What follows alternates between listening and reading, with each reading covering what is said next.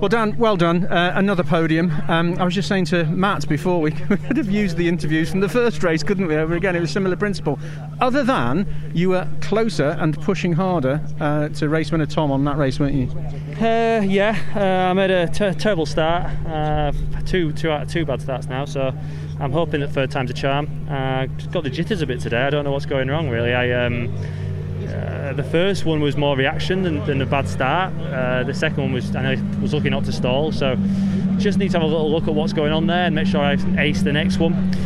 Ultimately, when we're up and running, I think we're fast. In clear air, I caught right up to Tom, but ultimately, I think probably I used a lot of the tyre to do that, as you'd expect.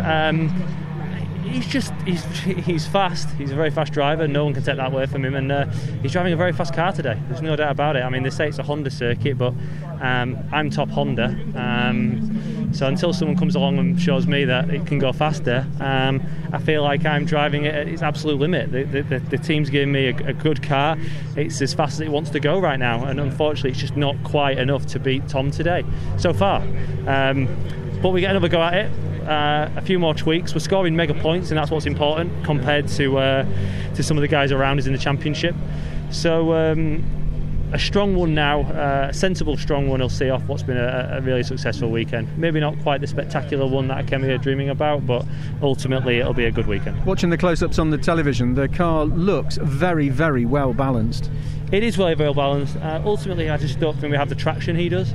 He seems to be able to put the power down out of the sort of final chicane and also out of the kink right before sector 2. He goes sort of 3 car lengths a lap.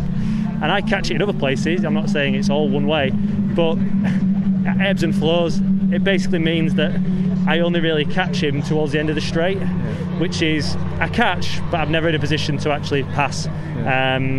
So if we can do something with the setup to maybe fix those issues, maybe we can have a bit of a better run at it. Reverse grids P8. So that'll be 7 for me, correct? Happy with that?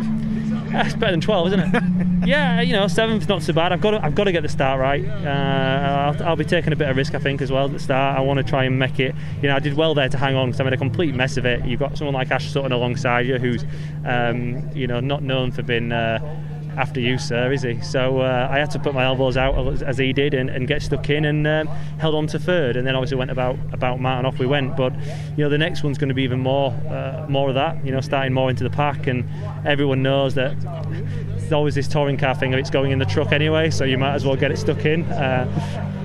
It's still worth the same points, so I've never really understood that philosophy. But that's what it's going to be. So yeah, we'll have to get stuck in and see what we can do. I'd like to think if we can come forward a couple of places minimum, I'll be really happy. Any more than that will be a big bonus.